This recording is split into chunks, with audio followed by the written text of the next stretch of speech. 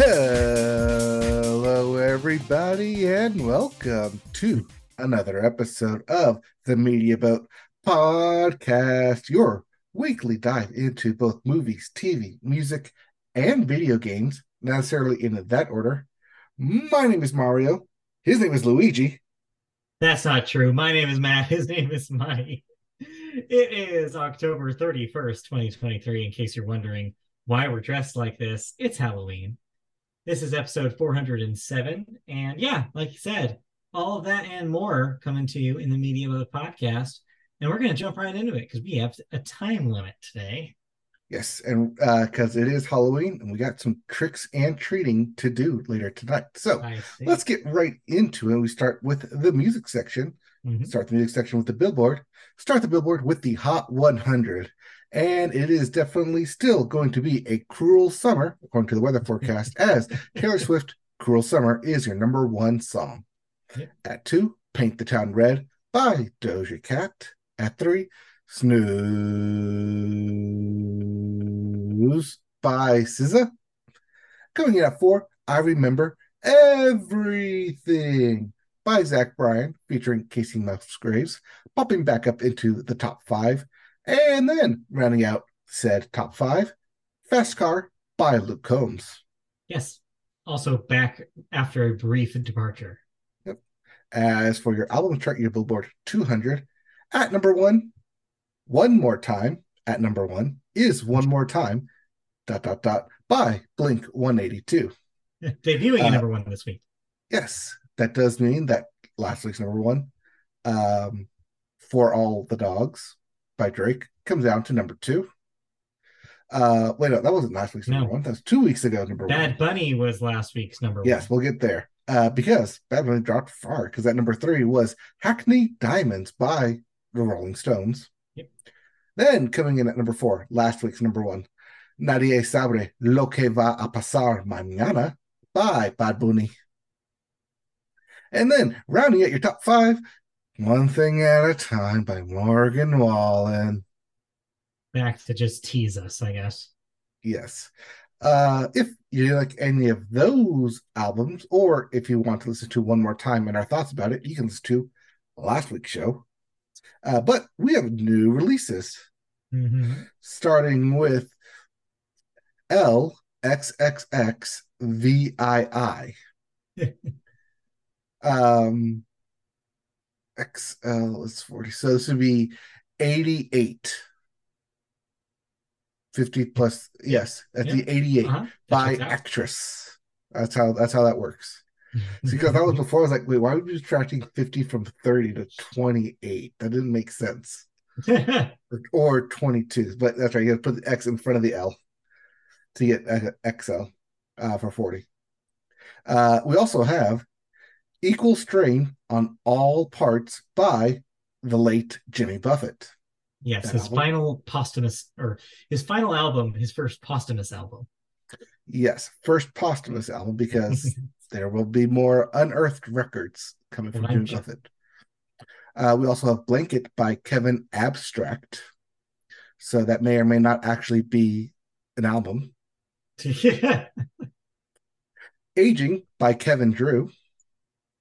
Phone Orphans by Laura Veers. Or What That Bottom Drawer in the Garage Is. All the Phone Orphans. We also have The Comeback Kid by Marnie Stern. And lastly, Little Bit of Sun by Semisonic. Yes, that Semisonic. Yes. They're closing time, right? That's Semisonic? Yes. Yeah. Except they never close because they continue to put out albums. Something like that. Well, they don't have to go home, but they can't record here. That's true. Anyways, let's get into some music news, and we start with the Beatles. What year is it? What decade is it? Because what has been described as the Beatles' last song has recently completed version of Now and Then that includes contributions from all 4 members is about to enter the realm of the now. The long-teased track will finally reach the public's ear in 1 week on Thursday, November 2nd, this upcoming Thursday. That's not all the Beatle news for Beatlemaniacs. Just over 1 week beyond that, on November 10th, Apple Corp Limited and capital UME will release refreshed and expanded editions of the two 1973 collections that long stood as the most cherished greatest hit sets from the group. The 1962 to 66 and 1967 to 70 albums, aka the Red and the Blue albums. The track list for both collections have been considerably expanded, updating sets that originally held 26 to 28 tracks each, with these new editions now containing 38 to 37 songs, respectively. So, an additional 10 songs unearthed from the Beatles' vault. See, Taylor, you're not the only one who can do it. Yeah. Well, specifically one song that we haven't heard. As for the expanded Red and Blue albums, I imagine that they'll just probably put on more songs from those eras that weren't on those records before because of maybe size restraints, because these were actual LPs in 1973. Now, with streaming and CDs, they can slap as many songs as they want on that thing. So, yes, yeah, I imagine... made that very clear for all of us. I imagine they will... these will probably be now the most definitive greatest hits collections of their entire careers, with all those extra songs stuck in there. So Beatles fans will have a lot to enjoy in the next couple of weeks. While this will be hitting streaming, I wonder if they will also, for the holidays, be releasing a more expanded collector's edition. Oh, I bet there's going to be some expensive big package that you can buy here. Do I hear the sound of money being made over that idea? Oh, yeah. Oh, yeah. Oh, yes.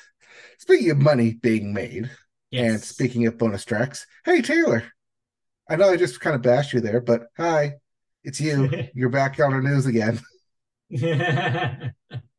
Because on the day of the release of 1989, Taylor's version, she, once again, set a Spotify record in becoming the artist with the most streams in a single day in the streaming service history, according to a statement from Spotify itself.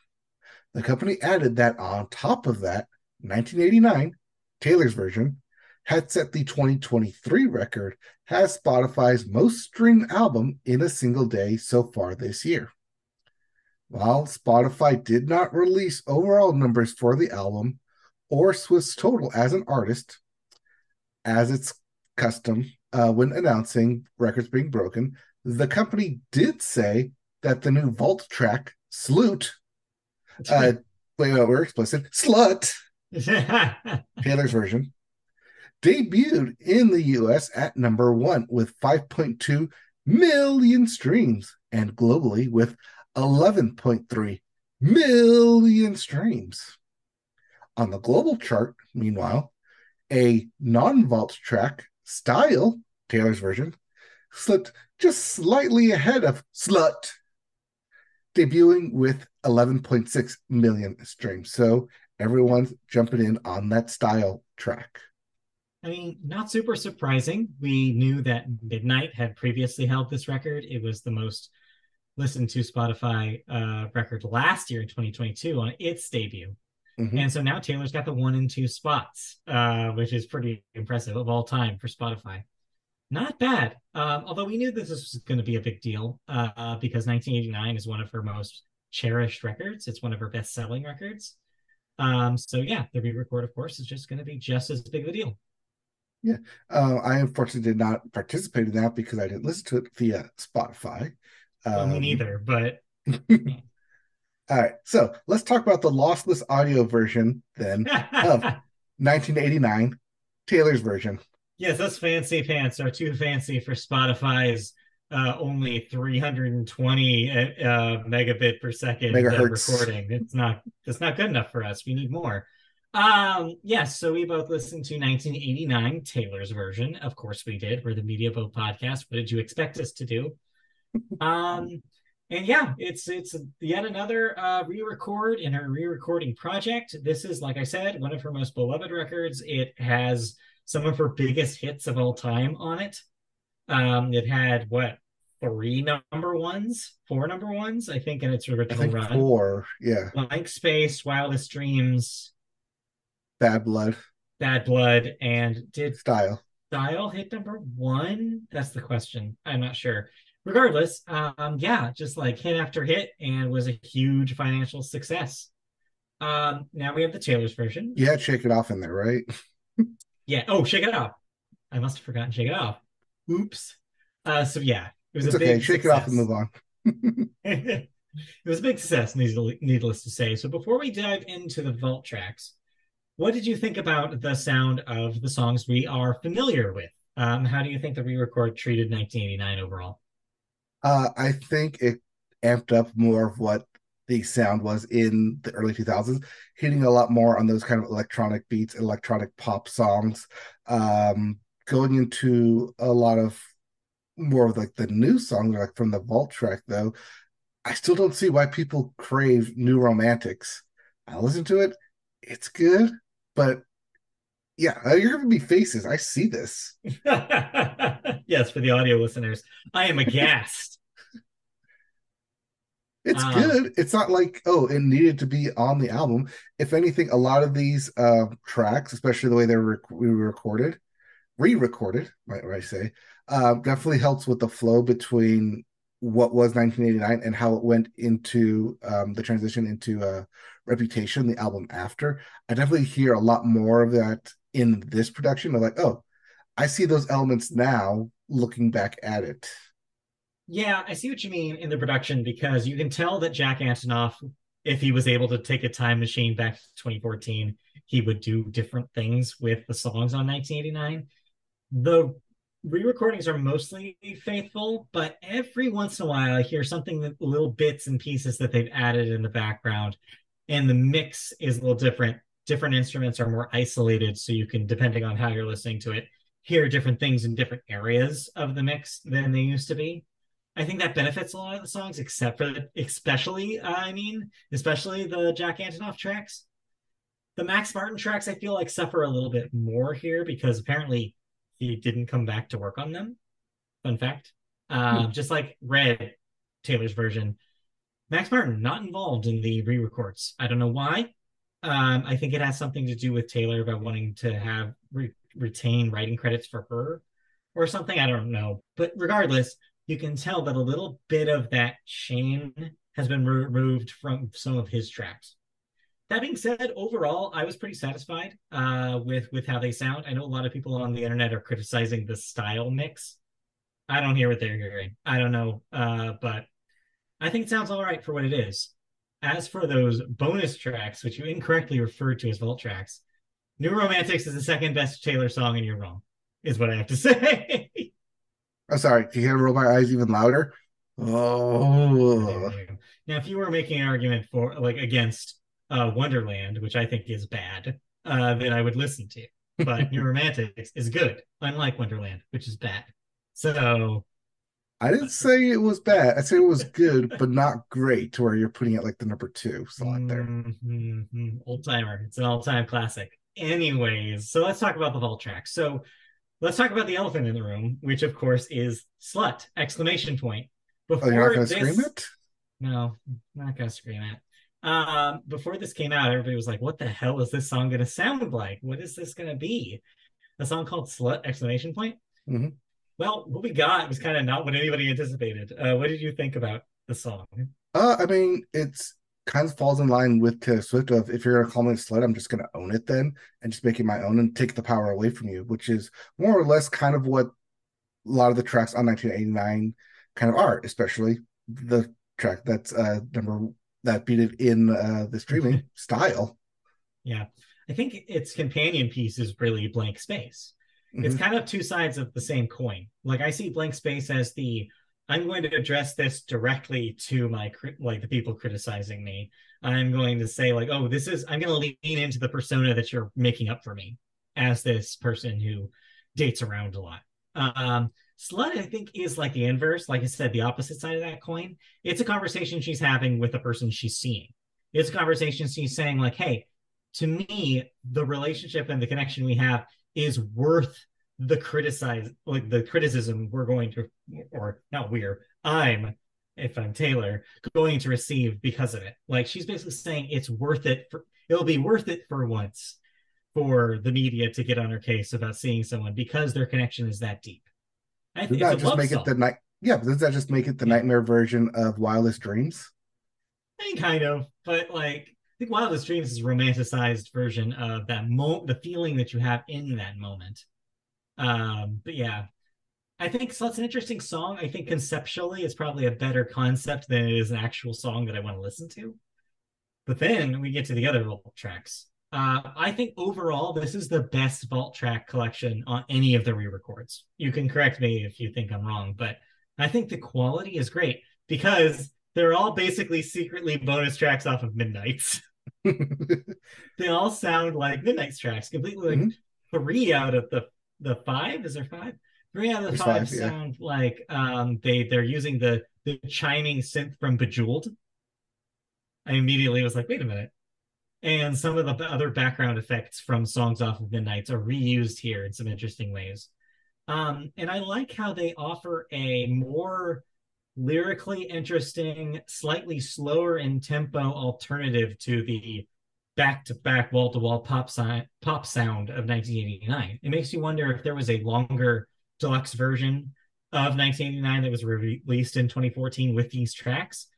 It would be a more balanced record, I think, because I know that there was a conversation and kind of criticism of at the time of 1989 is that people thought that it wasn't as lyrically complex and poetic as Red, which had preceded it. So I think this is kind of Hmm. that DNA from Red and her songwriting there peeking through a little bit into the 1989 era. And it's cool to get that kind of glimpse into it. Uh, I mean, yeah, I mean, I liked "Don't Say Go" Yeah. probably out of all of those five more than "Slut." But yeah, I think overall it's a good um version. It's a good re-recording. I don't know if I would put it above her other ones like Red or even earlier this year. Wow. So you like to Yeah, speak now speak vault now. tracks better than these? I think the production and the tone Hmm. is greater than the difference between here. Okay. That's interesting. I don't know. I really enjoy these. I think my personal favorites were probably well, definitely Is It Over? The ending track is just Mhm. a Dear John slash All Too Well style, like I'm just going to go all out on X, which is fantastic. Um, allegedly about Harry Styles. And just really goes in on him. And just the detail in it and the oh no's are fun. It's kind of bringing back the oh no from Blank Space. It like acts as kind of like you can tell like the little connections between the songs throughout 1989. It's really cool to see some like ideas that are borrowed and kind of shared between the different songs from the same record. And also, thanks for reminding everyone that Kendrick Lamar was on Bad Blood. Yes. Yeah. I don't necessarily care that much about Bad Blood to start with. I think having the Kendrick Lamar version here is interesting as a trivia piece. Like, yeah, this happened. But it doesn't make the song that much better, in my opinion. It kind of weak. Well, But that's also why it's like tacked on at the end. yeah. But if you really want to know what we think of every Taylor Swift album track, you can look back into our archives and find us talking for hours about it back in March. So you do that. But in the Yes. meantime, yeah, I think overall how I feel about 1989 Taylor's version, it does make me appreciate 1999 as a record a little bit more than maybe I did going in.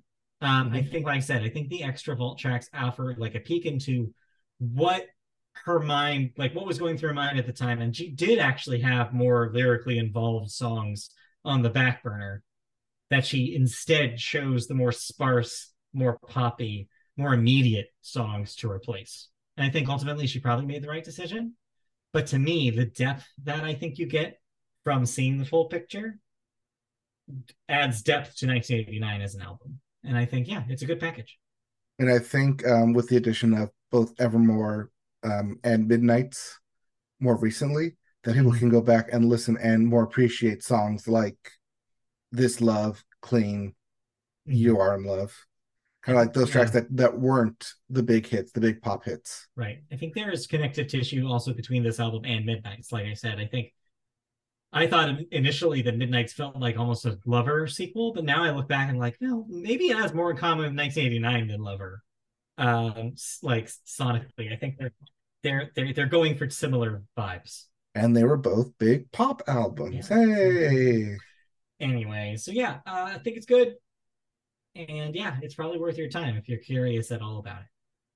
Yep, and I'm sure we'll see this at number 1 next week. Oh, guaranteed. Well, let's move on then, and let's get into some video games. And we'll start with new releases, including Headbangers, Rhythm Royale for PC, PS5, Xbox Series X, and the Switch. A Rhythm Royale game? It is a rhythm-based battle royale. I have not actually looked at this up to see exactly how that works, but that's the pitch. I mean, can't you just make something like Guitar Hero 99 and have 99 people play Guitar Hero? If you mess up, you're out. Maybe that's what it is. I don't know. I mean, I'd play that. And of course, you gotta like dig out your old Guitar Hero set. Yeah. There's also Jusant for the PC, PS5, and Xbox Series X. There's that Don't Nod developed climbing game. Yep. Alien Hominid HD for the PC, Xbox Series X, Xbox One, and the Switch. Not to be confused with Alien Hominid Invasion for the exact same platforms. Remember Alien Hominid? No. Well, yeah, there you go. If you do remember Alien Hominid, this, I guess, is a re-release for you. We also have Song of Nunu, a League of Legends story for everything. You got it. You can play it. I don't know what a Nunu is, but you can get involved with one, I guess. I guess if you want to delve deeper into League of Legends, and it's not it's more of a single player game. We also have For the King 2 for the PC. My Time at Sandrock for everything. You got it. You can play it. We also have Greenstone for everything. You got it. You can play it. And Thirsty Suitors out for everything. All right, now let's get into some nitty gritty actual like IPs here. Because we got RoboCop: Rogue City for the PC, PS5, and Xbox Series X. Yes, that is indeed a RoboCop game set in 2023, 3 years after the setting of the initial RoboCop film. Oh no, are you telling me that we should have RoboCops wandering all around at this point?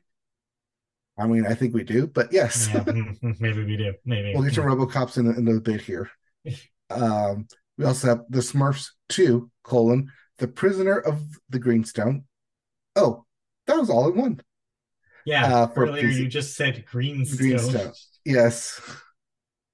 We have Star Ocean, The Second Story, R, for PC, PS5, PS4, and the Switch. The Talos Principle 2 for PC, PS5, Xbox Series X. I might check this out because it is puzzle-based. Yeah, you love a puzzle game. I love my puzzle games. We also have DreamWorks All-Star Kart Racing for everything. You got it. You can play it. It's your favorite DreamWorks characters doing Mario Kart. Favorite? Well, they're DreamWorks characters. Fair enough. Which means you can have like 3 Jack Blacks all racing each other. Yes, one in panda form. And one in shark form. We also have EA Sports WRC for the PC, PS5, and Xbox Series X. That is World Rally Championship. That is their first EA branded rally game after they bought Codemasters last year. The rally car game. Yes. We also have Nickelodeon All-Star Brawl 2 for everything. You got it. You can play it. Is this one free? No, No. no, it's not. This is not a free product. I believe the first one was also a paid product. You're thinking of the other one, the Warner branded one. No, I'm not thinking of was it Versus? Yeah, Multiverses was a free to play Multiverses. game. I thought the Nickelodeon one was free No, too. the Nickelodeon one was a paid product. The Multiverses was free to play. Maybe I played like the like alpha version then. There may have been some sort of beta, I think, a playable beta.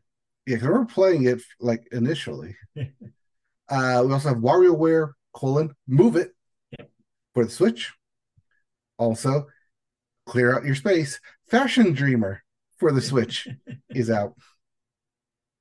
We also have Football Manager 2024 for everything. I believe this is the soccer football manager, Correct. not the Yes. American football manager. Correct. Yes. And then lastly, the Invincible for the PC, PS5, and Xbox Series X. So I will be playing both WarioWare Move It and Fashion Dreamer before next week's show. So I will be able to talk about both of those games. Your Switch is going to get a lot of action between that and Yep. still playing Mario. This has been the fall of the Switch for me, for sure. Not the fall of the Switch, but I guess the autumn of the Switch is what I should have said. But also the fall The of the Switch if season we're of the being real. Switch. Yeah, season of the Switch. The season of the Switch. Yes, we got there. Yeah. Halloween. Halloween. All Yeah. right. Speaking of Halloween, let's get into some spooky news and more Yeah. like downtrodden news. Bungie, the makers of Destiny, Yep. is the latest Sony Interactive Entertainment studio to be hit with layoffs. Last week, you noted we talked about Media Molecule, also a Sony studio, also experiencing layoffs. While the scope of the job cuts is currently unclear, Bloomberg's reporter Jason Schreier claimed Bungie CEO Pete Parsons informed employees that a company wide meeting would be held on Monday, which was yesterday, to discuss the situation. One employee impacted by the layoffs is Destiny 2's community manager and Bungie co lead of accessibility, Lina Rupert. In the wake of this news, Bungie has reportedly delayed Destiny 2's upcoming expansion, The Final Shape, as well as its next full game, Marathon. Bungie CEO Parsons has addressed the news in a public statement. Quote, "Today is a sad day at Bungie as we say goodbye to colleagues who have all made a significant impact on our studio. What these exceptional individuals have contributed to our games and Bungie culture has been enormous and will continue to be a part of Bungie long into the future after we have stopped paying them for a significant amount of time." Oh boy. So, a couple of things that seem to be the cause of this. One seems to be Sony corporate is making cuts in the PlayStation division because they're the only place where there's still profit. The rest of Sony is on fire because of the strikes and what have you, and the pressure on the Entertainment, electronics you have department electronics. with parts manufacturing and expenses keep rising. So it seems like as a corporation as a whole, they're making cuts anywhere they can. And so we knew to a certain extent that more cuts were coming because of that. The other part of this that this comes from is Sony's also cracking down on teams involved in live games, because if you go back a year prior to this, they were making a big deal about a new focus on live games and trying to get more internet, like online, always online live games like Destiny started rolling as fast as possible. Remember the stuff about the supposed multiplayer game that was going to coincide with Last of Us 2? Then it got delayed and then it got restructured. And then last month, a bunch of contract workers who were working on it got basically terminated from their contracts. This follows that too. They're apparently streamlining the development of the next live game, Marathon, before it's even been basically started. And so yeah, so it seems like from both are reasons why this is happening. Sony is trying to figure out what the priorities should be for the PlayStation division and trying to make cuts where they can. It just sucks for people who are working on Destiny, a very successful live game, probably one of the only successful live games, and to see that it's getting gutted too is really disappointing to see. Yeah, but let's take a look at what Sony Interactive has recently put out that's been a success for them. Last of Us Part 2, single player. God of War Ragnarok, single player. Ratchet and Clank, single player. Spider-Man 2, single player. Horizon Forbidden West, single player. But A this lot is of yeah. Sony IP is streamlined to be single player and not necessarily online. Yes, but the problem with that and what Sony was trying to do was that they were trying to expand into live service games. So that way there were games that could be Fortnite for them and just keep making money forever instead of just making $70 per pop on one day that somebody chooses to buy it.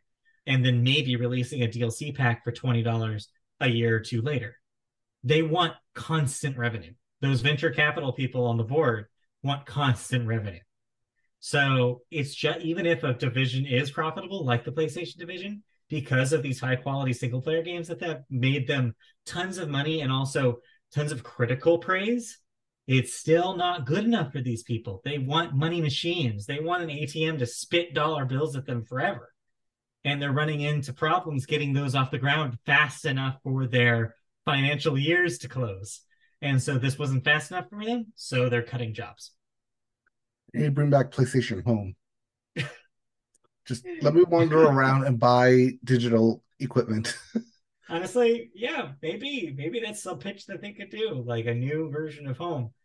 Hopefully They have better the than the old VR to one. do it too. Yeah, I guess so. I don't know. We'll see. We'll see what they do. All right. Well, hey, maybe they'll just buy another company, Well, it's in the bolster their rumors. roster. It's rumored to happen. Oh yeah, but while they contemplate buying another company, game maker Atari has indeed entered into an agreement to acquire a company, one Mhm. Digital Eclipse, with the deal expected to be completed in the coming days. Atari will pay up to $20 million, which does seem like a low price tag when we're talking about studios here. Well, because we're used to billions when we're talking about those massive acquisitions. Yes, Much massive smaller acquisitions of fish buying. Let's say 79. it's a small fish eating a even smaller fish.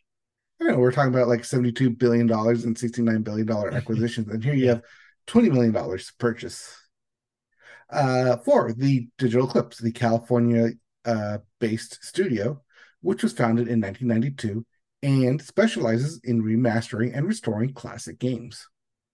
The deal includes $6.5 million in cash and stock on completion, plus an earn-out of up to $13.5 million, payable in cash over the next 10 years based on Digital Eclipse's future performance.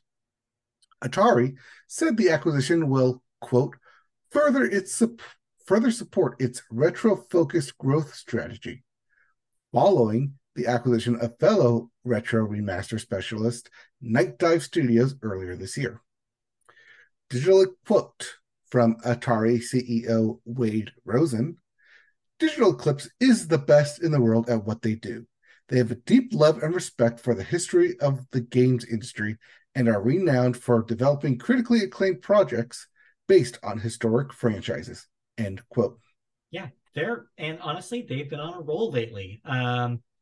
Last year's Atari 50 was really critically loved. It was kind of a breakdown of 50 years of Atari. It had a lot of history lessons as well as playable games and early versions of games that was interactive. It was like a history, like a documentary that you could play. And I heard a lot of really good things about it last year. And then this year they just did the re-release of Karateka, the old school Jordan Mechner side-scrolling fighting game. And there's like early versions of Karateka you can play, as well as a lot of footage of Jordan Mechner working on the game when he was a super young game developer in the early 80s. So they're really good, and they've really nailed a strategy now of rebooting old franchises, reintroducing old games to a new audience, and giving a really historically bent, like thorough exploration of them, which is really cool. I don't blame Atari for being interested in that because they see, oh, they could do this for all of our games. We could have like, adventure, like a whole game just about the history of Atari adventure and stuff like that. It'd be great, and people would eat it up. And it seemed like the deal was pretty lucrative. That 10.5 million buyout, or sorry, that 13.5 million payout, is really cool because if they keep making these really great, but critically beloved games that sell decently, they're going to get paid off for that, and they're going to be paid well. And everybody there is so talented; they totally deserve it. On the flip side, of course, you have to wonder. Atari hasn't had the most stellar last decade in the world. I think they're making these purchases because the last bunch of things that they tried totally failed. I mean, these are the guys that tried to sell you a hat that had speakers in it. These are the guys that tried to make Atari themed hotels happen. And it ended up having to scrap that idea because one or two demo hotels totally failed. So they've been scraping, trying to find something to do as Atari in 2023, even though they're not really the real Atari. They're French company Infogrames who bought the Atari name back in the 90s. But they're trying to make money based on the old name Atari that still means something to some people, I guess, everybody over the age 440, I guess. And this is, I think, the best idea that they've had yet. How dare you throw a history lesson into this podcast? Sorry. For those of you who haven't been following the video game industry for as long as I stupidly have, then yeah, that's a fun fact for y'all. The actual Atari died in the late 80s. It's complicated. It involves Warner Brothers. Look it up. Anyways, I mean, congratulations on the payout. yeah. What was that? Hopefully that 20 works years? out. 20 years? Yeah. 20 years, $20 million? 10 years. 10 years, 13.5. Well, no, the studio was founded in 92. Oh, yeah. 20 years, $20 million. I guess, hey, they're worth it. But yeah, there's really good people over there, so I really hope that they succeed. Yep. All right. All right. Did you play anything besides more Mario Wonder? Just more Mario Wonder. I actually have a write-up, a thoughts post that went up on the website today. If you want to check out my written thoughts about it, that's there, mediaboatpodcast.com. Did you beat the game already? No, I am in the last world. Okay. And I'm having some difficulty in some of the final stages. And so I decided, you know what? I'm just going to write this now instead of whacking my head against the wall for the next few days and keeping it away from the release window. Yeah. All right. Still playing Spider-Man 2, still streaming it. Probably won't be streaming it as consistently, but I will still be posting photos on Twitter X when I complete a section of the game. Indeed. Looking forward to more comic book covers and weird ass poses and stuff. Yeah, I'm having fun with the filters. Filters and poses. Oh, I bet. All right. With that, then we'll move on to the second half of the show, where we move into television, and we only start the television section with the sports corner. We start sports with some NFL news for you. Quarterback Bryce Young has finally won a game. Everybody give him a round of applause. Yay! This does mean that the 2008 Detroit Lions once again hold the record for being the only winless team in the NFL. Damn. Yeah. Meanwhile, the trade deadline in the NFL ends today. Anything interesting trade-wise? Yes, we had a lot of different moves, especially on the defensive side, where the Washington Commanders had a fire sale with both former number 2 overall pick Chase Young going to the San Francisco 49ers. And then linebacker Montez Sweat. Oh, Sweet. Yes. Going to Chicago.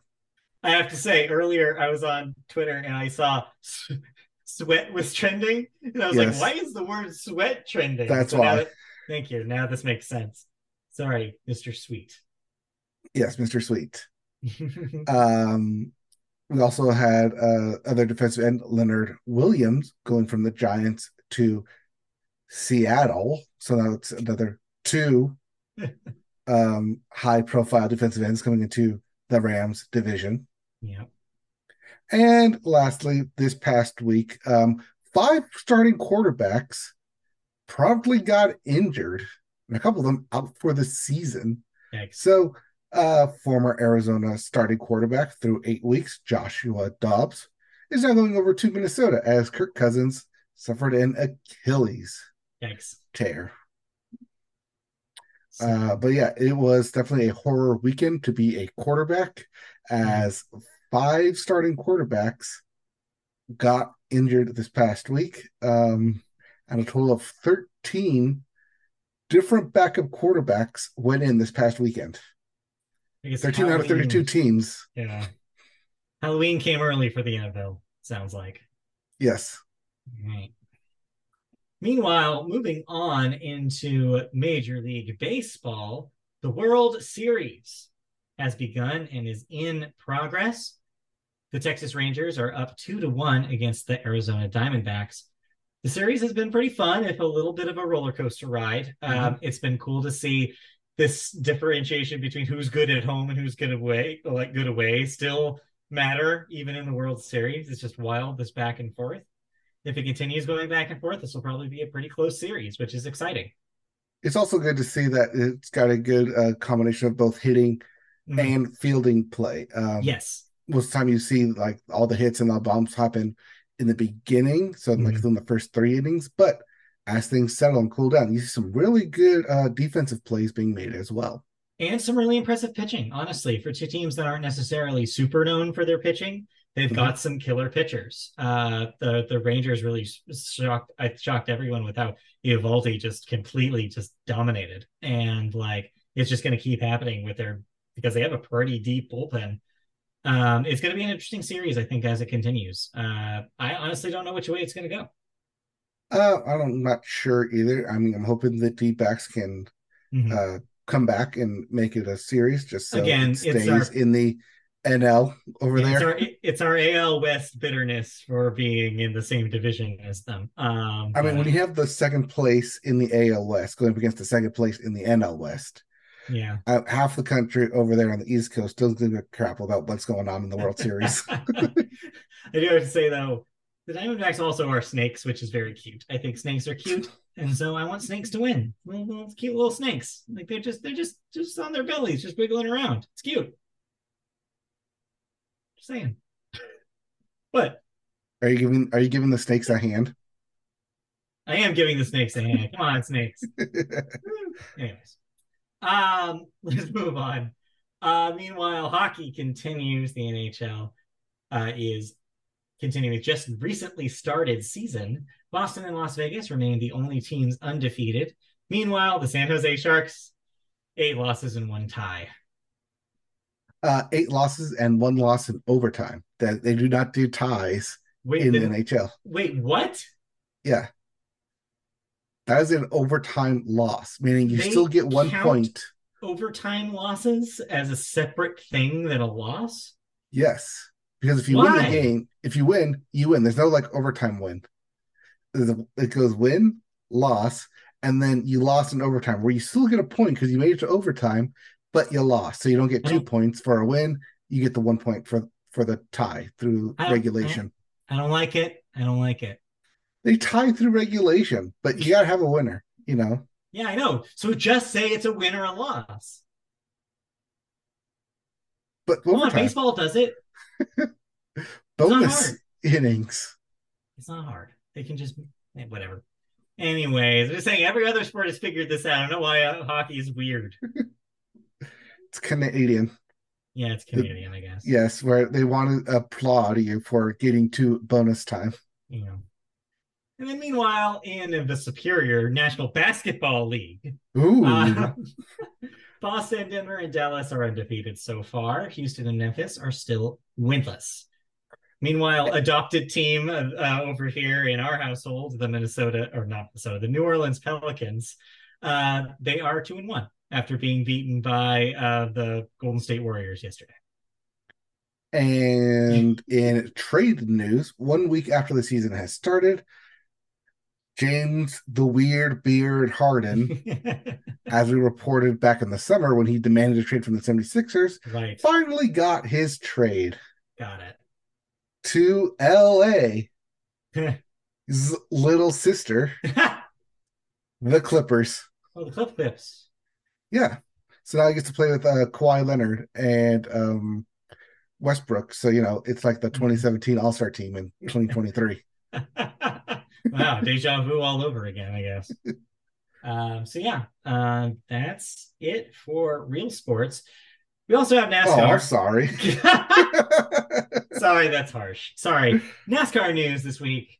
Ryan Blaney, Christopher Bell, William Byron, and the speed racist himself are the final four going into the Phoenix Championship this weekend. Yep. So while there have been the three stages leading up to this of three races, championship weekend gets one race to decide it all. You put them all on the track. You put the four guys who actually matter on the track with 26 other guys who don't matter and could possibly ruin it for one of them.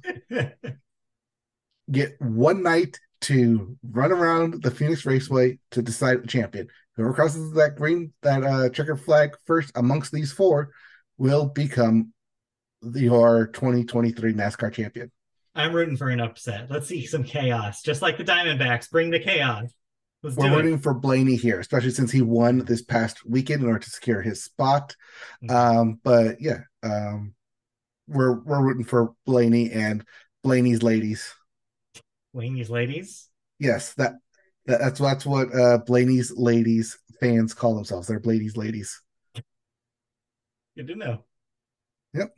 Anyways, enough about Blaney's ladies. Anything else in sports that we need to talk about before we move on? I mean, so.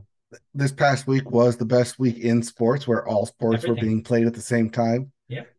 So as soon as the World Series ends this week, then we have to wait a whole other year for it to happen. But yeah, enjoying all the sports that are currently going on.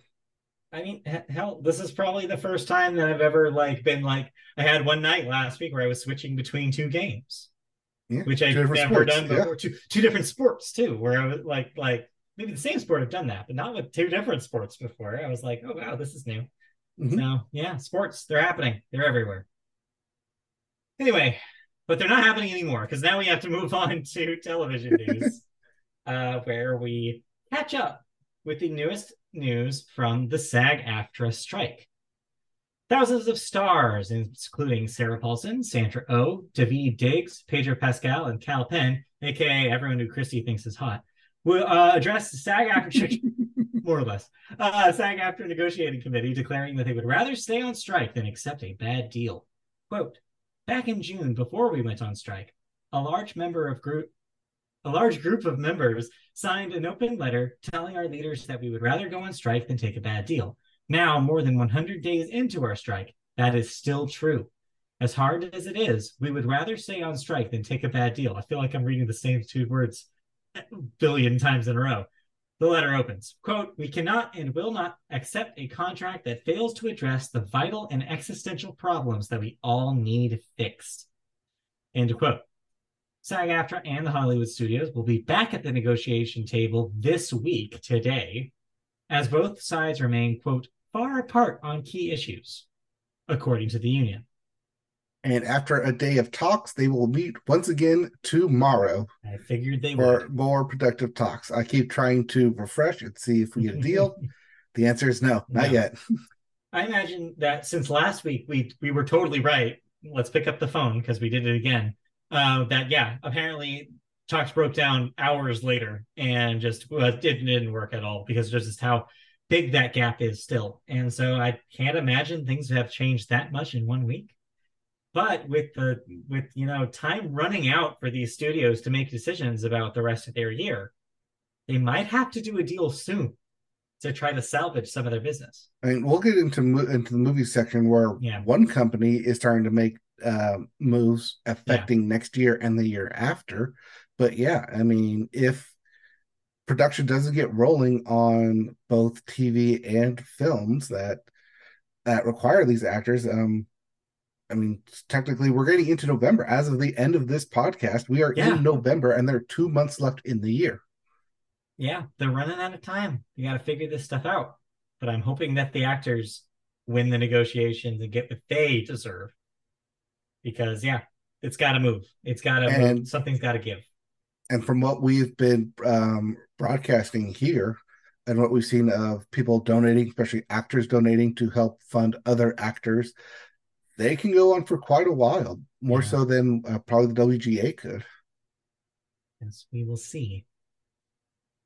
But anyway, let's move on to Anyways, slightly more kid-friendly story. yeah, let's take it to the As streets. as I show you that I know the way to Sesame Street. The long-running children's series will be getting a creative overhaul for its 56th season, which will debut in 2025. The most significant change will see the program drop the magazine-style format, as is long used, in favor of two longer, more narrative-driven segments, which will be paired with a new animated series, Tales from 123. Oh, come on, The say it in the spooky voice because it's Halloween. Tales from 1, 2, 3. Ah, ah, ah. Ah, ah, ah. The new format will feature two 11-minute story segments with the new animated series sandwiched right in between them. The changes are the most significant for Sesame Street since 2016, when the show went from 1 hour to 30 minutes, and from PBS to HBO. Sesame Street is nearing the end of a 5-year deal with Warner Brothers Discovery, which currently debuts new episodes on Max streaming service. The episodes also air on PBS after a 9-month delay.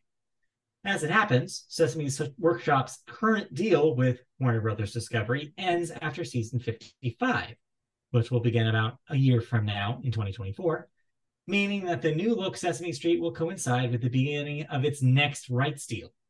New episodes will debut on whatever channel or platform picks up the show, be it with Warner Brothers and Max or somewhere else if they choose not to renew. So we could have a future where this is a Netflix show or a Disney Plus deal because they already have the Muppets there. There's so Mm-hmm. many options they could do. What do you think about a format change though after what 56 years of television? I could see this easily going to Disney Plus since they seem to be in a buying mood. This deal also coincided with news about Disney possibly needing either selling or purchasing Comcast's 33% stake, as that Whoa. those negotiations will start tomorrow as well. So I could see this going to Disney Plus, and they just siphon off both a part of Hulu and Disney to just be kid friendly, I mean, yeah. and just slap the hey, Sesame Street is now over here along with Mickey and Friends Yeah. and Disney, Kermit and Friends. they already have this branding. It's called Disney Junior. Let's Yes. call it that.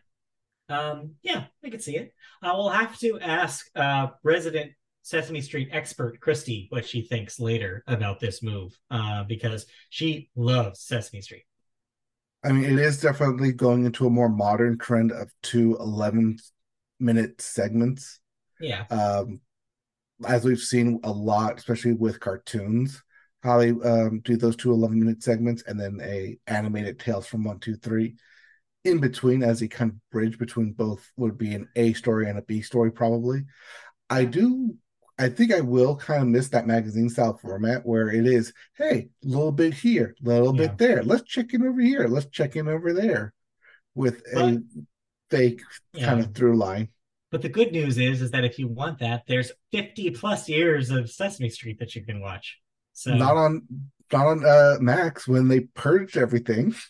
well, the good news is a lot of those clips are still on YouTube. The Sesame Street YouTube channel is very good about getting old stuff. Chrissy, got the bug to look up when Gloria Estefan was on in the '90s, and we found it, and we watched her do a couple of songs with the Sesame Street crew. So yeah, if you want that, there's ways to get it. Yeah. Anyways, let's move Anyways, on though. Out of television news, you watched the show. What is Pluto, and is this about the planet or the Disney dog? this is about the Roman god of death, So I Pluto. was wrong in both counts. Got it. Yes, but it's only also in name only Roman god of death. named Pluto. What it actually is a variation, or actually a take on the Isaac Asimov tale, Do Robots Dream of Electric Sheep? This is a Ah, robot super. This is a robot uh, style future where a possible, and tell me if this sounds familiar, possibly a robot has gone on and killed a human, but also other robots. wait, so this is iRobot? Possibly, yes. All That's the first right. thing I thought of, because it Go does follow a on. robot detective as he investigates a murder of both a robot and a human. Oh, so it's Blade Runner. Yes. Like I said, something you've seen before, something you've heard before. This is not technically new territory, but it is kind of more of a modern telling, as much of a modern telling can be about robots and kind of, do robots have feelings? Do they have like the will to live? Are they like capable of being more than what they're made of or what they were Okay. made for? Uh, Pluto follows a detective called Geach. Geets. I'm probably butchering that because it's a German name. Okay. Or Goots, like Gesundheit. I think that's where it's from, Goots. Um, butchering, but as he investigates these different murders, and he realizes that these murders are targeting both humans who were in favor of a robot, kind of free of the robot pact that has been written into law into this world, and then attacking nine of the most powerful robots ever created, Oh. with two of them being destroyed in the first episode. So that leaves seven out there, the seven deadliest robots that he must then find and protect, as a robot murderer is after them. Hmm. Okay. It's a Netflix anime style, much the same way that the Evangelion New Genesis was last Sure. year or 2 years ago, but same kind of style, same kind of format. I really like the pacing of this, and surprisingly, after just watching the first episode, I it got to me in some like the heartstrings and kind of like the things that they was going through, especially is the not the first segment of like the actual murder, but the second segment between a blind composer and his robot butler, about whether or not a robot could, if a robot creates a piece of art, is it just repeating something, by piece of art? I mean, like composes a music composition. Is it just repeating and kind of creating based off of what it knows, or is it genuine inspiration compared to like what a human can do? Hey, we're asking And those there's this, questions now. yeah, and it's this goes into like this really like big, deep kind of philosophical turn about like true inspiration and the meaning of like a human spirit. Does that exist in a robot if it contains all the knowledge that this person owns, but can't like produce on its own?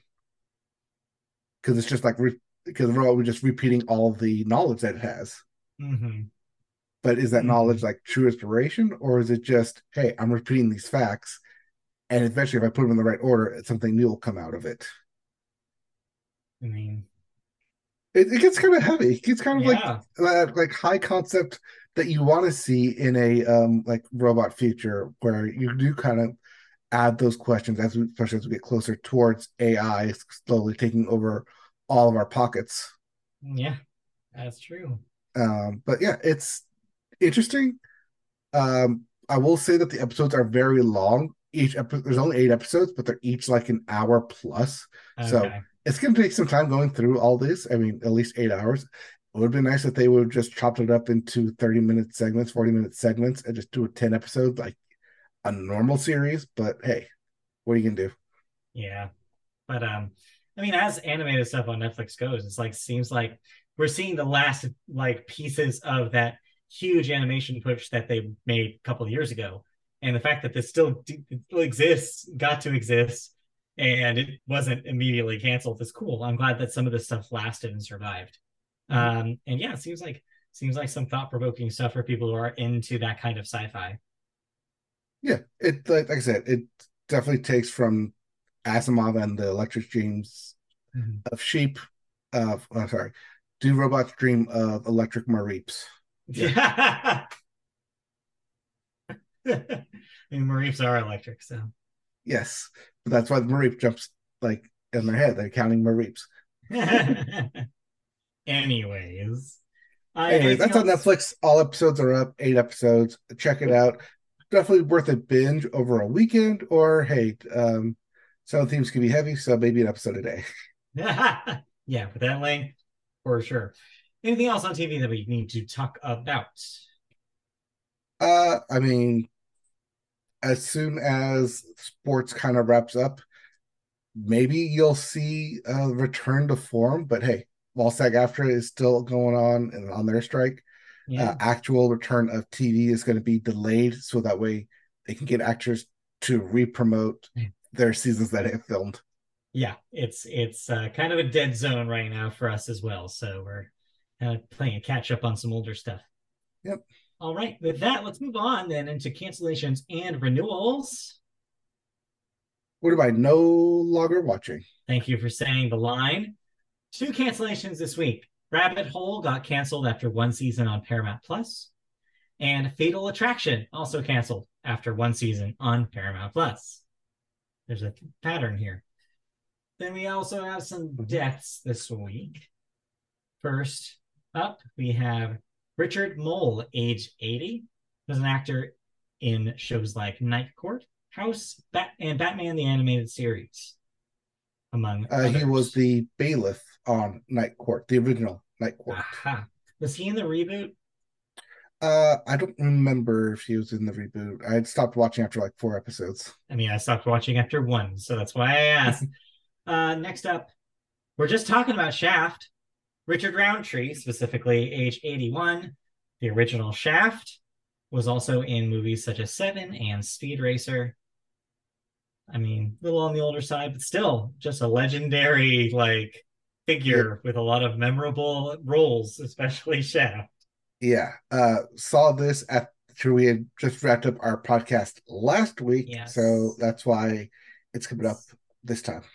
Yes. And then lastly, the one that most people were talking about this week. Probably the TV news if I had to like actually put into TV news. Yeah. Matthew Perry, age 54. Of course, mostly remembered as Chandler from Friends, was also in The Whole Nine Yards and Fools Rush In, among other Yeah, roles over the years. the reboot of The Odd Couple a Yep. couple years ago. Yep. Um, I mean, known for having kind of an up and down life, had a relationship with drugs, was in rehab 16 times, I think is the number. Released a memoir last year going in depth about his substance abuse problems and having to deal with them while being a huge star on Friends and filming a lot of the last couple of seasons in and out of rehab and being having driven back and forth between the set and back to hospitals. Did not quite have a charmed life. It seems like he was a complicated guy who was dealing with some real demons. And it is interesting then that as far as all the research shows so far is that he did not die of an overdose. He just drowned in his jacuzzi for unexplained reasons. There seemed to be a cardiac arrest perhaps involved, but it doesn't seem like substances were the source. At least that's the story as of this recording. Yeah, the Um, one I saw was cardiac arrest in yeah. his jacuzzi. So yeah, it's a sad, tragic story of a sad, tragic guy. But on the flip side, he brought a lot of joy to a lot of people. Friends was the biggest show in the world back when it was airing, and it's still a huge hit in repeats and on streaming. And Mhm. like generations of people use it as like a comfort show and like this thing that is always on in the background. And I think that the character of Chandler is going to live on, and his legacy will be that, and will be the laughs that he gave to people. Yep. Even generations of people who were born after the show stopped airing episodes Right. still resonate with Friends. Just going to show both the writing and the actors who were in it. Both TBS and Nick at Mm-hmm. Night, they obviously both run repeats this entire week. They'll be doing Friends tribute to Matthew Perry. You saw all over social media different actors come out, different people from all walks of life, to Mm-hmm. say how influential and how um, relatable Chandler Bing was, and just how Matthew Perry brought that character to life. Yeah. Um, right now on HBO Max, in front of every new season, basically the first episode of a new season, there'll be a 10-second title card that says Matthew Perry in Morium. Things like 80, 68 to 2023, like his date range. But yeah, will be missed. One of six, two of seven. We had a Michael, was it Michael Gunther passed last year. Yeah. Right. Right. Michael Tyler something. Damn it. Something. Yes. Anyways, yeah, it's a sad one, but yeah, I think that there'll always be a piece of him on streaming and on television, and yeah, that'll be ultimately what he'll be remembered for. All right, let's move on out of deaths into the movies section, and let's start with the weekend box office numbers. And drum roll, please, because we have a Yes. new number one. Your new number one is the video game adaptation Five Nights at Freddy's with a $80 million debut, followed directly by number two, Taylor Swift The Eras Tour with another $15 million. That's at 150. Number three, Killers of the Flower Moon with $9.3 million this week at a $40 million domestic total. After Death with $5 million. That's debuting with five. And rounding out your top five, The Exorcist, The Believer, $3.2 million this week at 549 domestic. Yes, I'm not reading that wrong. Wait, am I? Because that's But way yes, too you high of are. a number. Yes, you are. You are reading that wrong. You wrote it wrong, to No, be no, I fair. had a different number. All right, $59 million makes a lot more sense. I all of a sudden was like, wait a minute. Is The Exorcist the Believer the best performing movie of all year? Nope. We'll get to that though. We'll get there. But in the meantime, yes. And in case you're wondering where Freelance is, another debut this week, way down number 8 at $2 million. Anyways, moving on. Upcoming releases this week. Well, there's just Just one. one. Hey, do you like Elvis, but do you like Priscilla better? Well, do I have a movie for you? Priscilla, directed by Sofia Coppola, is the second in 2.5 years film biopic based on someone involved in Elvis, except this time it doesn't have Austin Butler doing that weird ass performance. So maybe it'll be better this time. You mean it doesn't have Tom Hanks doing a weird ass voice? That too. Early buzz seems positive on this. I'd like to see how this does. Sofia Coppola needs a win. It's been kind of middling results for a while. So to see her make a big comeback would be cool. Mm-hmm. All right. Let's move on then into movie news. Our first story is actually, you know what? I'm going to reverse these because you are going to talk about one of these. So I will Yes. give you the The segue courtesy. by starting instead with a story about Disney. You mentioned earlier that Disney is among studios that are having to make plans and or delays on stuff that's coming out later this year or next year in accordance with SAG-AFTRA strikes, keeping them from promoting these films.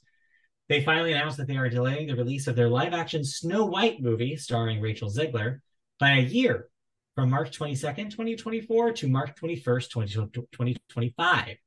The other move they're making is Pixar's animated film Elio, which is being pushed back by more than a year, from March 1st, 2024 to June 13th of 25.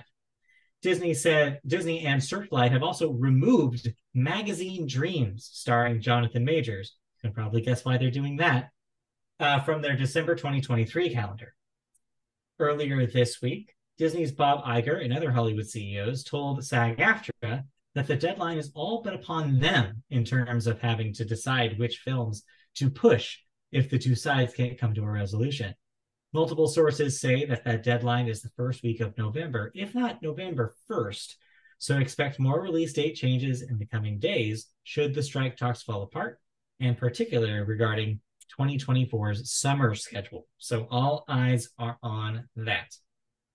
Yep, as we get into those talks, as we talked about this week, they will be once again back at the negotiation table tomorrow on Wednesday as of the recording of this podcast. So it's either going to be one of two ways. I mean, I don't want to say which way it looks like the dominoes are going to fall, but if a deal is made, we will still have a 2024 stout year, especially stuff that's been pushed back.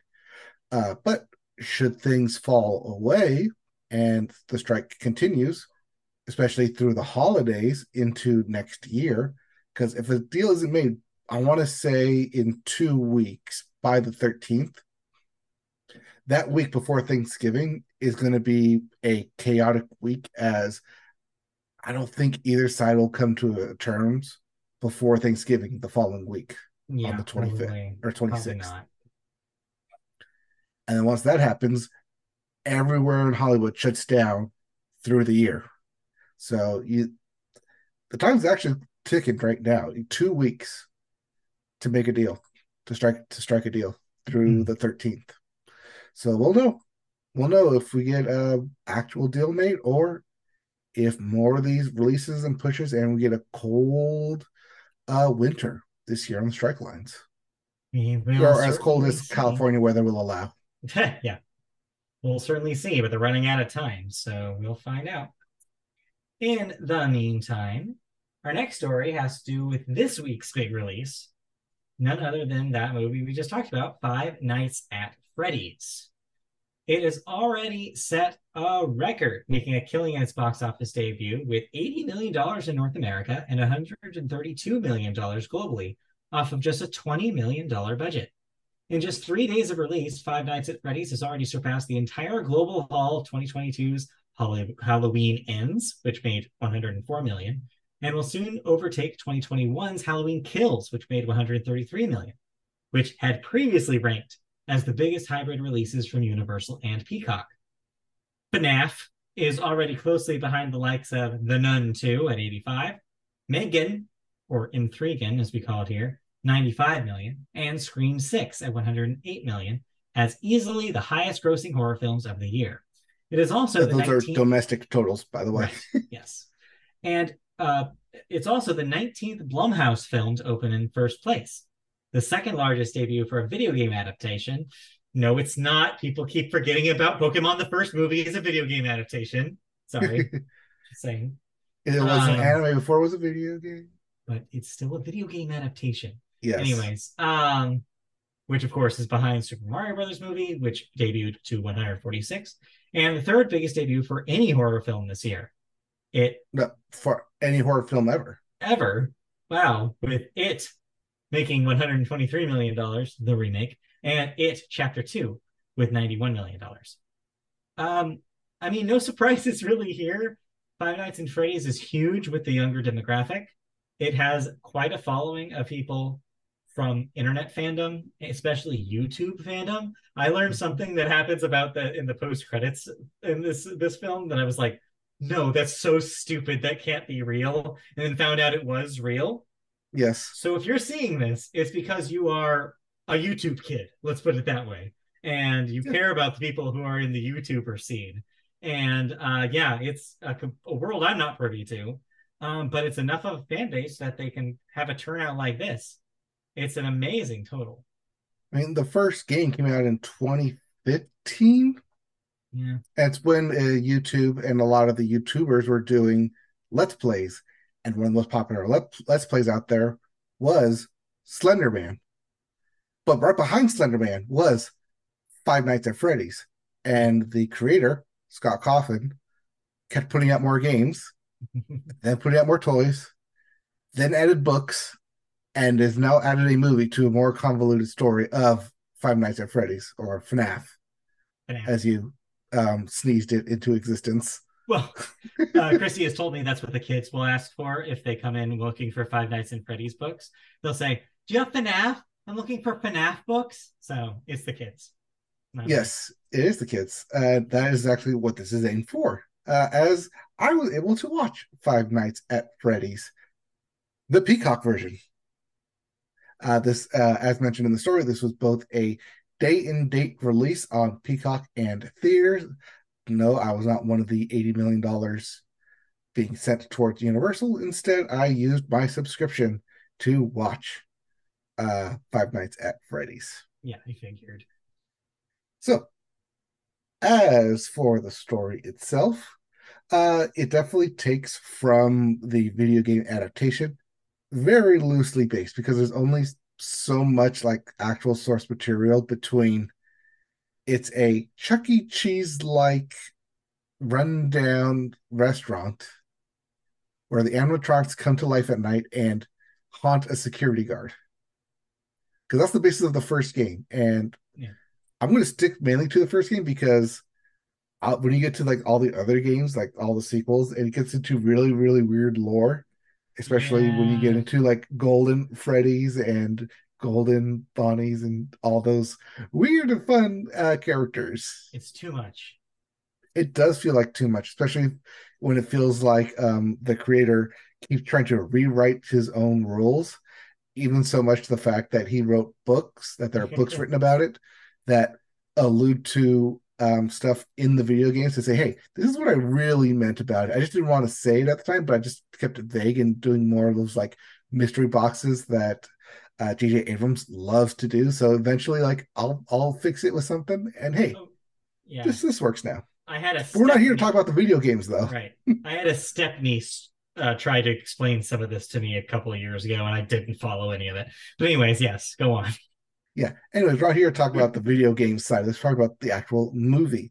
And since the actual movie needed to have more of a human element to it than a speechless, a voiceless security guard, as is in the first game, they enlisted actorless Josh Hutcherson as the security guard Mike. No relation. No relation, no. As the security guard to help patrol the Freddy's Fazbear Pizzeria. But we need to give a reason as to why Mike is there. And it turns out he has a sister. No, not a daughter, a sister that he has to look after. And in order to maintain custody, he needs to have a job. So he reluctantly takes the job at the pizzeria, wherein we expect to see both animatronics come to life and kill people. You know, that's what you want to see in a FNAF movie. That's why you're there. Yes, I understand it's about the complicated ways in which people die. No, this isn't Saw. Okay, well, you know what I mean. Yes. In a more kid-friendly way. Yes, in a hey, the Chuck E. Cheese-esque restaurant is really messed up if these animatronics came to life and wanted to kill you to exact revenge on the child souls that are trapped in their bodies. Yes, I see you getting those weird, like, what am I getting into here kind of vibes. I mean, I've already accepted that this is not for me, but yes, go on. But yeah, it takes the elements from the games and just very basic elements of like, hey, this is what happens, this is where we need to get to, and adds them into this movie while trying to maintain a human element between the brother and daughter relationship of wanting to keep her instead of probably doing the smart thing and sending her to her aunt so she can properly raise the child, because you, security guard Josh Hutcherson, are a screw up, and they made sure to hammer that point home the first 10 minutes to the point where, why am I rooting for this guy again? Just because he like is trying to take care of his sister? I guess. It overall, this film just feels like a first time director, which it is, director first timer. but also that the script went through several revisions because none of it was good enough to maintain a cohesive story to keep me interested in rooting for these characters. There's Mhm. definitely several tonal whiplashes, especially with the cop character Vanessa, where it's like, I'm here to help you, but you need to stay away from these things. Like, I need you, like, I'm here to like be your friend and like work with you, Josh Hutcherson and sister, but you gotta do what I say because otherwise bad things will happen. Because I know more than I'm letting on, but I'm also not going to tell you that. Just a Mhm. lot of tonal whiplashes to where we need to like both establish that this is a good person, but also they know way more than they're letting on. It's fine. I think I agree more with the critics on this in that it's more like a 30% Rotten Tomatoes than the E- 88% praise that it's getting from the fans. I do think it's like, yeah, like I do think there's like too much of a pushback maybe from the people who are incensed that God forbid that critics don't like this movie. But yeah, I don't know. But it seems like it's really meant for the super fans, is what I'm getting from this. As much as it's best for the super fans, a lot of it, I think, just because the way it was shot for a first-time director, and just Mm-hmm. from a story, because it's gone through several visions, being 5 years in development hell. I think we talked about this being picked up for a film in like 2018, and here it is finally seeing the light of day. Well, not the light of day, but finally being put into production as it was earlier this year.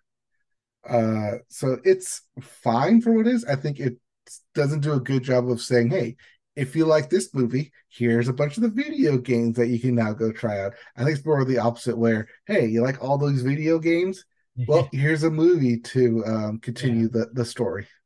By the way, I misremembered. I looked up the box office gross for the first weekend of Pokemon, the first movie. Yeah. Actually, kind of disappointing. May it start had a Wednesday premiere. So even after a Wednesday premiere, it only made 50 million in the first weekend.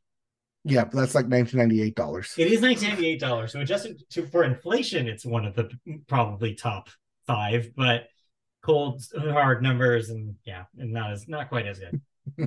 Yeah, just was curious.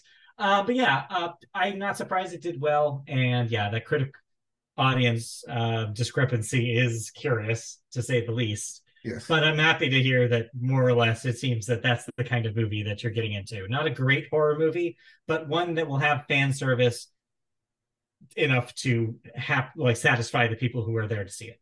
Yeah, there are definitely several cameos, especially from prominent YouTubers who Yeah. covered FNAF over the years, make their face and film debut for most I people. guess. Yeah, I don't know. It's weird. Again, not my purview, but people who are excited to see them will be excited to see them. I think that Yes, it you'll will see a work lot for the of people people. it's meant for. Yeah, so you'll see a lot. Oh, ooh, Yeah. kind of reactions. Other than that, Matthew Lillard. Um, if you're going to this and you see Matthew Lillard and you don't think he's going to be playing a prominent role, one, um, not a very good misdirect on their part. Yeah, what are you But gonna do? hey, they do kind of leave the door open for more sequels.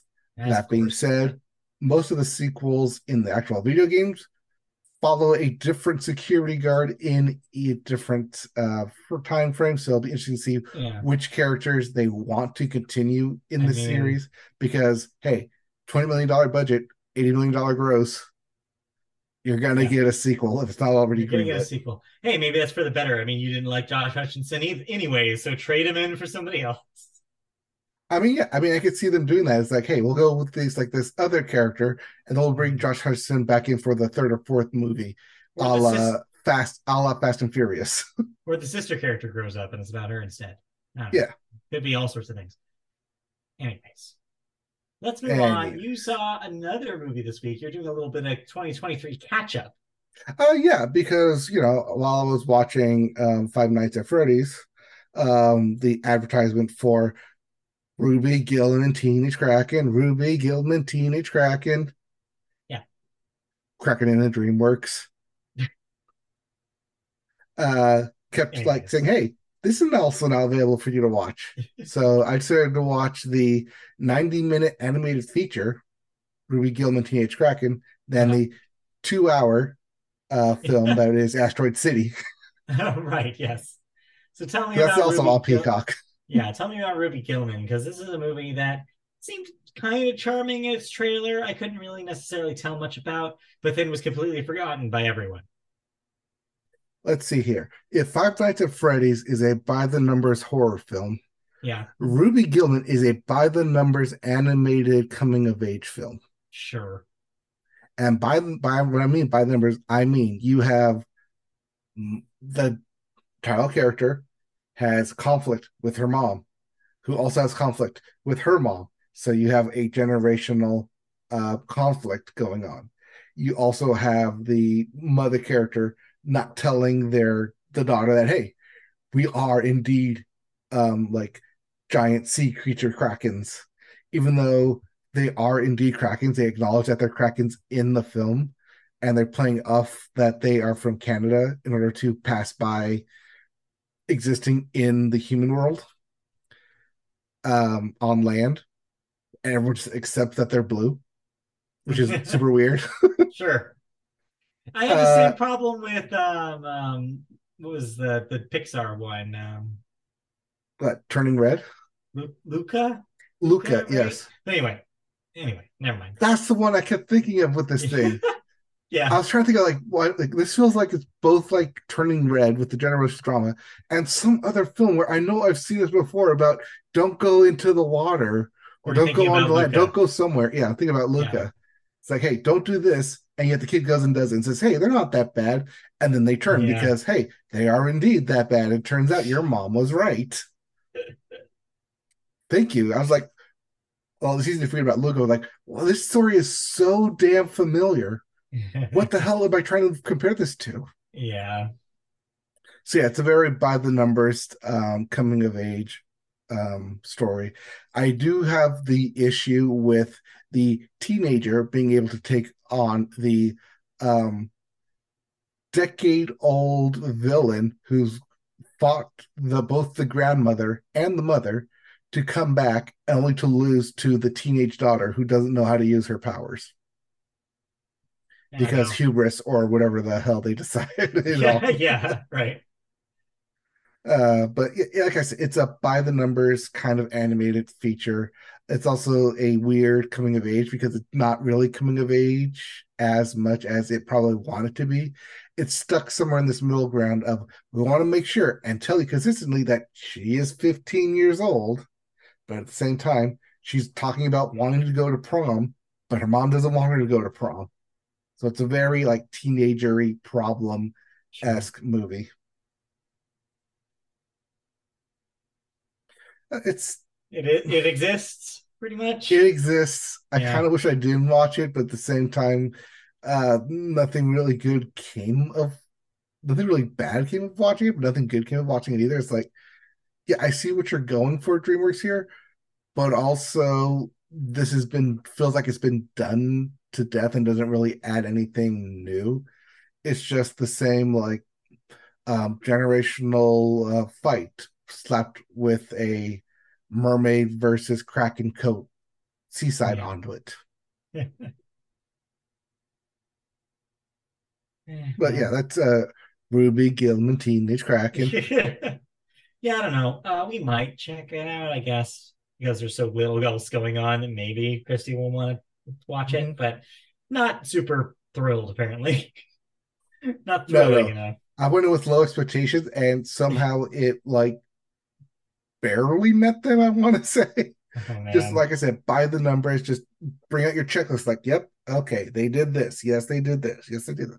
I will say, this does feel like they focused heavily on colors and lighting and dealing with the water more so than they did with the story. So maybe we'll see some of this tech in future DreamWorks films.